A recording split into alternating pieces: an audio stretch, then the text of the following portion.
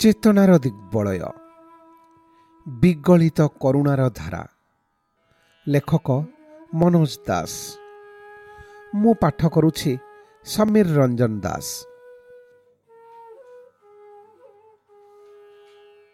ଆଜି 4 ତାରିଖ September 2014 Times of ଇଣ୍ଡିଆର ପ୍ରଥମ ପୃଷ୍ଠାରେ ପ୍ରକାଶ ପାଇଛି ଏକ ତାତ୍ପର୍ଯ୍ୟପୂର୍ଣ୍ଣ ସମ୍ବାଦ। ଭାରତର ନଦନଦୀ ତାଲିକାରେ ସର୍ବାଧିକ ପୁଣ୍ୟତୋୟା ସପ୍ତ ନଦୀ ଗଙ୍ଗା, ଯମୁନା, ଗୋଦାବରୀ, ସରସ୍ୱତୀ, ନର୍ମଦା, ସିନ୍ଧୁ ଏବଂ କାବେରୀ ଭିତରେ ଅଗ୍ରଗଣ୍ୟ ଗଙ୍ଗା ବୋଲି ଆମେ ସଭିଏଁ ଜାଣିଛୁ। ସମ୍ବାଦଟି କହେ, ଏହି ସର୍ବାଧିକ ପୁଣ୍ୟତୋୟା ନଦୀକୁ ହିଁ ମଣିଷ ସର୍ବାଧିକ କଳୁଷିତ କରିଛି। ଆହୁରି ଏକ ବିଡ଼ମ୍ବନା ହେଲା, ଏ ନଦୀ କଲ୍ୟାଣରେ ପ୍ରସିଦ୍ଧି ଓ ସମୃଦ୍ଧିର ଅଧିକାରୀ ହୋଇଥିବା ବହୁ ନଗର ଓ ଜନପଦ ମଧ୍ୟରେ ଯେଉଁ 2 ସ୍ଥାନ ଅଗ୍ରଗଣ୍ୟ, ସେହି ବାରାଣସୀ ଏବଂ ଏଲାହାବାଦ ପ୍ରୟାଗ ଉପକଣ୍ଠରେ ହିଁ ଗଙ୍ଗାର ନୀର ସର୍ବାଧିକ ଦୂଷିତ ଏବଂ ପ୍ରାୟ ଅବ୍ୟବହାର୍ଯ୍ୟ। ସେ ନୀରର ସ୍ୱଚ୍ଛତା ଫେରାଇ ଆଣିବା ଦିଗରେ ସମ୍ପ୍ରତି ସରକାର ଯେଉଁ ଯୋଜନା କରିଛନ୍ତି, ତାହାରି ଉପରେ ଭାରତର ସର୍ବୋଚ୍ଚ ନ୍ୟାୟାଳୟର ପରାମର୍ଶ ହେଲା, ତାକୁ କାଗଜପତ୍ରରେ ଆବଦ୍ଧ ନ ରଖି ବାସ୍ତବତାରେ ପରିଣତ କରାଯାଉ ଏବଂ ପ୍ରତି ପର୍ଯ୍ୟାୟର ପ୍ରଗତି ସମ୍ପର୍କରେ ସର୍ବୋଚ୍ଚ ନ୍ୟାୟାଳୟକୁ ଅବହିତ ରଖାଯାଉ। ଭାରତର ନଦନଦୀ ସମୂହର ପଟ୍ଟଭୂମିରେ ଥିବା କିମ୍ବଦନ୍ତୀ ସବୁର ମାଧୁର୍ଯ୍ୟ ଏବଂ ତାତ୍ପର୍ଯ୍ୟ ଅତୁଳନୀୟ।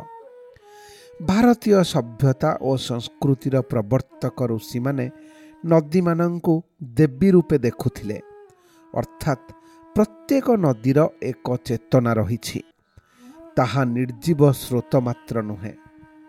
ସେମାନଙ୍କର ଥିଲା ଏହି ଉପଲବ୍ଧି।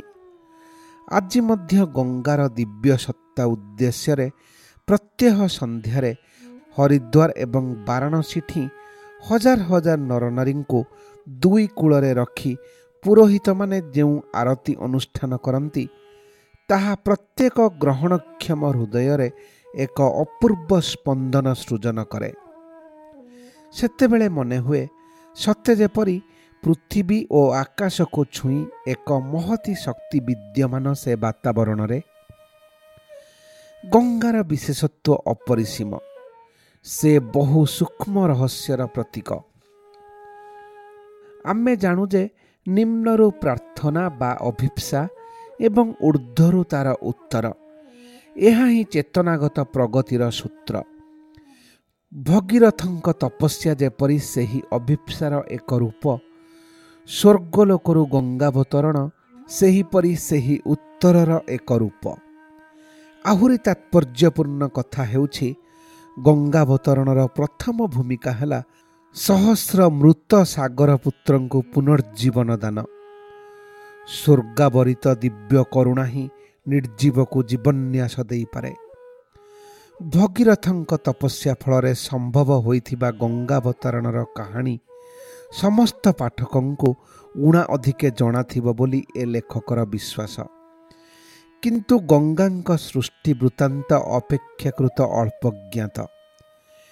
ଏ କିମ୍ବଦନ୍ତୀର ବିପୁଳ ପ୍ରତୀକ ମୂଲ୍ୟ କଥା ଛାଡ଼ିଦେଲେ ମଧ୍ୟ କାହାଣୀଟିଏ ଭାବରେ ଏହା କମ୍ ମୂଲ୍ୟବାନ ଏବଂ ଅର୍ଥପୂର୍ଣ୍ଣ ନୁହେଁ। ଜ୍ୟୋତ୍ସ୍ନାପ୍ଲାବିତ ରଜନୀ। ଦେବର୍ଷି ନାରଦ ତାଙ୍କ ଚିରାଚରିତ ସାମୟିକ ମର୍ତ୍ତ୍ୟ ଭ୍ରମଣ ଅନ୍ତେ ଗୋଲୋକକୁ ପ୍ରତ୍ୟାବର୍ତ୍ତନ କରୁଛନ୍ତି। ମର୍ତ୍ତ୍ୟ ଏବଂ ସ୍ୱର୍ଗ ଭିତରେ ରହସ୍ୟମୟ ସଂଯୋଗ ମାର୍ଗ ହେଲା ହିମାଳୟ। ସ୍ନିଗ୍ଧ ଜ୍ୟୋତ୍ସ୍ନାରେ କଦବା ରୂପା, କଦବା ସୁନା ଭଳି ଝଟକୁଥିବା ହିମାଳୟର ଉପତ୍ୟକାମାନ ନାରଦଙ୍କ ହୃଦୟକୁ ଆନନ୍ଦ ପ୍ଳାବିତ କରୁଥାନ୍ତି। ସେ ତାଙ୍କର ବୀଣାରେ ଝଙ୍କାର ତୋଳିବା ସଙ୍ଗେ ସଙ୍ଗେ ସ୍ୱର୍ଗୀୟ ସଙ୍ଗୀତ ଗାନ କରି ଅଗ୍ରସର ହେଉଥାନ୍ତି। ହଠାତ୍ ତାଙ୍କ ଦୃଷ୍ଟି ଆକର୍ଷଣ କଲା ଏକ ସରୋବର ତୀରରେ ଉପବିଷ୍ଟ ଦଳେ ଅପାର୍ଥିବ ସତ୍ତା। ସେମାନେ ଅତୀବ ସୁନ୍ଦର। ମନେ ହେଲା, ଗଭୀର ମନୋଯୋଗ ସହକାରେ ସେମାନେ ଶୁଣୁଥିଲେ ନାରଦଙ୍କ ସଙ୍ଗୀତ। ନାରଦ ସେମାନଙ୍କ ସମୀପକୁ ଯିବା ମାତ୍ରେ ସେମାନେ ଠିଆ ହୋଇପଡ଼ି ତାଙ୍କ ନମ୍ର ଅଭିବାଦନ ଜ୍ଞାପନ କଲେ। ନାରଦ ବୁଝିଲେ ସେମାନେ ଦଳେ ଉପଦେବ ଉପଦେବୀ। କେତେ ଶ୍ରେଣୀର ଉପଦେବ ଉପଦେବୀ ଅଛନ୍ତି। ପ୍ରତ୍ୟେକ ଗୋଷ୍ଠୀର ଭୂମିକା ଅନ୍ୟଠାରୁ ଭିନ୍ନ। ନାରଦ ସେମାନଙ୍କୁ ସେ ବିଷୟରେ ପ୍ରଶ୍ନ କରି ବୁଝିଲେ ସେମାନେ ରାଗରାଗିଣୀର ମୂର୍ତ୍ତ ଶକ୍ତି, ଗନ୍ଧର୍ବ ଓ ଗାନ୍ଧର୍ବୀ। ଆଳାପ ଭିତରେ ନାରଦ ଗୋଟାଏ ବିଷୟ ଲକ୍ଷ୍ୟ କରି ବିସ୍ମିତ ହେଲେ। ପ୍ରତ୍ୟେକ ଗନ୍ଧର୍ବ ଓ ଗାନ୍ଧର୍ବୀ ସେମାନଙ୍କର ଅତୀବ କମନୀୟ ସୌନ୍ଦର୍ଯ୍ୟ ସତ୍ତ୍ୱେ କିଛି ମାତ୍ରାରେ ବିକଳାଙ୍ଗ। କାହାର ଚିବୁକ୍ ଚେପା ହୋଇଗଲା ଭଳି ମନେ ହେଉଛି ତ କାହାର ଗୋଟାଏ ଚକ୍ଷୁରେ ଆଘାତର ଚିହ୍ନ, କାହାର ବା କପାଳରେ ଅଥବା ବକ୍ଷରେ କ୍ଷତ ଚିହ୍ନ। ନାରଦ ସେମାନଙ୍କର ସେଭଳି ଅବସ୍ଥାର କାରଣ ଜାଣିବାକୁ ବ୍ୟଗ୍ର ହୁଅନ୍ତେ ପ୍ରଥମେ ଅନିଚ୍ଛୁକ ଥିବା ଗନ୍ଧର୍ବମାନେ ତାହା ବ୍ୟକ୍ତ କଲେ। ଯେତେବେଳେ ଜଣେ ଗାୟକ କୌଣସି ଏକ ରାଗ ଗାନ କଲାବେଳେ ନିଜ ଅହଂର ବଶବର୍ତ୍ତୀ ହୋଇ ତାକୁ ବିକୃତ କରି ବୋଲେ, ସେତେବେଳେ ସେହି ରାଗର ମୂର୍ତ୍ତ ଶକ୍ତି ଯେଉଁ ଗନ୍ଧର୍ବ, ତାଙ୍କ ଦେହରେ ଆସି ଗୋଟାଏ ଧକ୍କା ବସିଯାଏ। ତେମନ୍ତ ବହୁ ବହୁ ଧକ୍କାର ପରିଣତି ରୂପେ ସେମାନଙ୍କ ଅଙ୍ଗ ପ୍ରତ୍ୟଙ୍ଗ ବିକଳ। ଦେବର୍ଷି ଲଜ୍ଜାରେ ମସ୍ତକ ଅବନତ କଲେ, କାରଣ ସେ ନିଜେ ଜଣେ ଗାୟକ। ଅତି ଆନ୍ତରିକ ଭାବରେ ସେ ଜାଣିବାକୁ ଚାହିଁଲେ କେଉଁ ଉପାୟରେ ଗନ୍ଧର୍ବମାନଙ୍କର ବିକଳାଙ୍ଗ ସବୁକୁ ପୂର୍ଣ୍ଣାଙ୍ଗ କରିହେବ। ସେମାନେ ଜଣାଇଲେ, ଯଦି ସଙ୍ଗୀତର ଆଦି ଉତ୍ସ ତଥା ପୁରୋଧା ଏବଂ ସର୍ବୋତ୍ତମ ଗାୟକ ସ୍ୱୟଂ ମହାଦେବ ଥରେ ମାତ୍ର ସେମାନଙ୍କୁ ସଙ୍ଗୀତ ଶୁଣାଇବେ, ତେବେ ସେମାନେ ତତ୍କ୍ଷଣାତ୍ ସେମାନଙ୍କ ହୃତ୍ସଂଗତି ଫେରି ପାଇବେ। ଅନ୍ୟ କୌଣସି ପନ୍ଥା ନାହିଁ। ନାରଦ ଯାଇ ମହାଦେବଙ୍କୁ ସେମାନଙ୍କ ସମସ୍ୟା ଓ ତାର ଏକମାତ୍ର ପ୍ରତିକାର କଥା ଜଣାନ୍ତେ ସଦା କରୁଣାମୟ ମହାଦେବ କହିଲେ, ସେ ଗୀତ ବୋଲିବାକୁ ରାଜି, କିନ୍ତୁ ତାଙ୍କ ନିଜ ସମସ୍ୟା ହେଲା ଶ୍ରୋତୃମଣ୍ଡଳୀରେ ଅନ୍ତତଃ ଜଣେ ସର୍ବୋତ୍ତମ ଶ୍ରୋତା ଉପସ୍ଥିତ ଥିବା ଚାହି। ନହେଲେ ସେ କଣ୍ଠ ଖୋଲି ପାରିବେ ନାହିଁ। ସର୍ବୋତ୍ତମ ଶ୍ରୋତା କିଏ? ମହାଦେବ ଜଣାଇଲେ, ମାତ୍ର 2 ଜଣ, ବ୍ରହ୍ମା ଏବଂ ବିଷ୍ଣୁ। ବ୍ରହ୍ମା ଏବଂ ବିଷ୍ଣୁଙ୍କୁ ଅନୁରୋଧ କରିବାକୁ ପଡ଼ିଲା ନାହିଁ। ମହାଦେବ ଗୀତ ବୋଲିବାକୁ ପ୍ରସ୍ତୁତ। ତାଙ୍କ ପରିବେଷଣ ଶୁଣିବାଠୁ ବଳି ଅଧିକ ଆନନ୍ଦପ୍ରଦ ସୁଯୋଗ କ'ଣ ଥାଇପାରେ? ପରବର୍ତ୍ତୀ ପୂର୍ଣ୍ଣ ଜ୍ୟୋତ୍ସ୍ନାପ୍ଳାବିତ ରଜନୀରେ ଅନୁଷ୍ଠାନର ବ୍ୟବସ୍ଥା ହେଲା। କୈଳାସରେ ଶିବଙ୍କ ସମ୍ମୁଖରେ ଆସନ ଗ୍ରହଣ କଲେ ବିଷ୍ଣୁ ଏବଂ ବ୍ରହ୍ମା।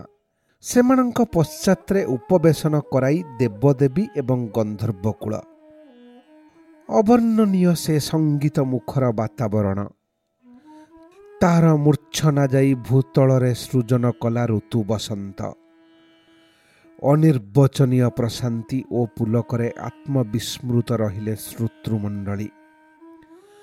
ଚାହୁଁ ଚାହୁଁ ଗନ୍ଧର୍ବ ଓ ଗାନ୍ଧର୍ବୀମାନେ ପୂର୍ଣ୍ଣାଙ୍ଗ ହୋଇଗଲେ।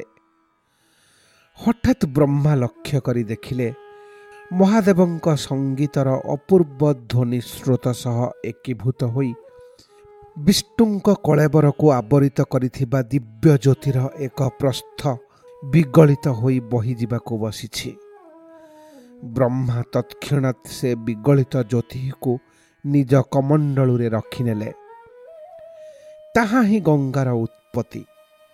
ଯଥା ସମୟରେ କମଣ୍ଡଳୁ ନିର୍ଗତ ସେ ଦିବ୍ୟ ଜ୍ୟୋତିର ବିଗଳିତ ଧାରା ଅଳକାନନ୍ଦା ନାମରେ ସ୍ୱର୍ଗରେ ପ୍ରବାହିତ ହେଲା। କାଳକ୍ରମେ ଗଙ୍ଗା ରୂପେ ତାର ହେଲା ମର୍ତ୍ତ୍ୟକୁ ଅବତରଣ। ବିଷ୍ଣୁଙ୍କ କଳେବରକୁ ଆବରିତ କରୁଥିବା ଜ୍ୟୋତିର ବିଗଳିତ ରୂପ ବୋଲି ଗଙ୍ଗା ଏଡ଼େ ପବିତ୍ର। ମୃତ୍ୟୁହୀନ ସ୍ୱର୍ଗଲୋକରୁ ଅବତରଣ କରି ଆସି ଧରିତ୍ରୀରେ ସେ ମୃତ୍ୟୁକୁ ଜୀବନ ଦାନ କରିଥିଲା। ପରମ ଦିବ୍ୟ ଶକ୍ତିର 3ଟି ଯାକ ପ୍ରତିଭୁ ସହ ଏହା ସମ୍ପର୍କିତ। ଏହା ବିଷ୍ଣୁଙ୍କ ବିଗଳିତ କଳେବର ଜ୍ୟୋତି ବ୍ରହ୍ମାଙ୍କ ଦ୍ୱାରା ସଂରକ୍ଷିତ।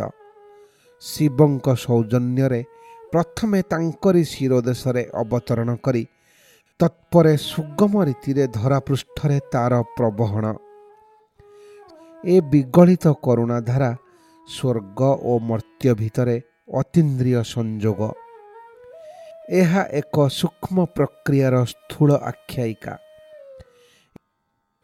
ଏକ ଛନ୍ଦ ଦ୍ୱାରା ପରିଚାଳିତ ଏ ସମଗ୍ର ସୃଜନୀ ସୂର୍ଯ୍ୟୋଦୟ ସୂର୍ଯ୍ୟାସ୍ତଠୁ ଆରମ୍ଭ କରି ଆମର ନିଶ୍ୱାସ ପ୍ରଶ୍ୱାସ ଓ ହୃତ୍ସ୍ପନ୍ଦନ ପର୍ଯ୍ୟନ୍ତ ସମସ୍ତ କ୍ରିୟା ପଶ୍ଚାତରେ ରହିଛି ଏକ ଛନ୍ଦ। ଏହି ଛନ୍ଦର ସର୍ବୋତ୍ତମ ପ୍ରକାଶ ବିଶୁଦ୍ଧ ସଙ୍ଗୀତ। ଅହଂଚାଳିତ ଚେତନା ଦ୍ୱାରା ସେହି ଛନ୍ଦରେ ସେହି ସଙ୍ଗୀତରେ ବିକୃତି ଆରୋପିତ ହେଲେ ଜୀବନ ହୁଏ ବିକଳାଙ୍ଗ। ଦିବ୍ୟ କରୁଣା ହିଁ ତାକୁ ପୁନର୍ବାର ପୂର୍ଣ୍ଣାଙ୍ଗ କରିପାରେ। ସ୍ଥୂଳ ପୃଥିବୀରେ ଆମେ ଯଦି ଗଙ୍ଗାକୁ ପୁନର୍ବାର ସ୍ୱଚ୍ଛ ଓ ସୁନ୍ଦର କରିପାରିବୁ, ସୂକ୍ଷ୍ମ ସ୍ତରରେ ତାହା ଆମର ଏକ ଆଧ୍ୟାତ୍ମିକ ପ୍ରଗତିର ପ୍ରତିଶ୍ରୁତି ବୋଲି ବୁଝିବାକୁ ହେବ।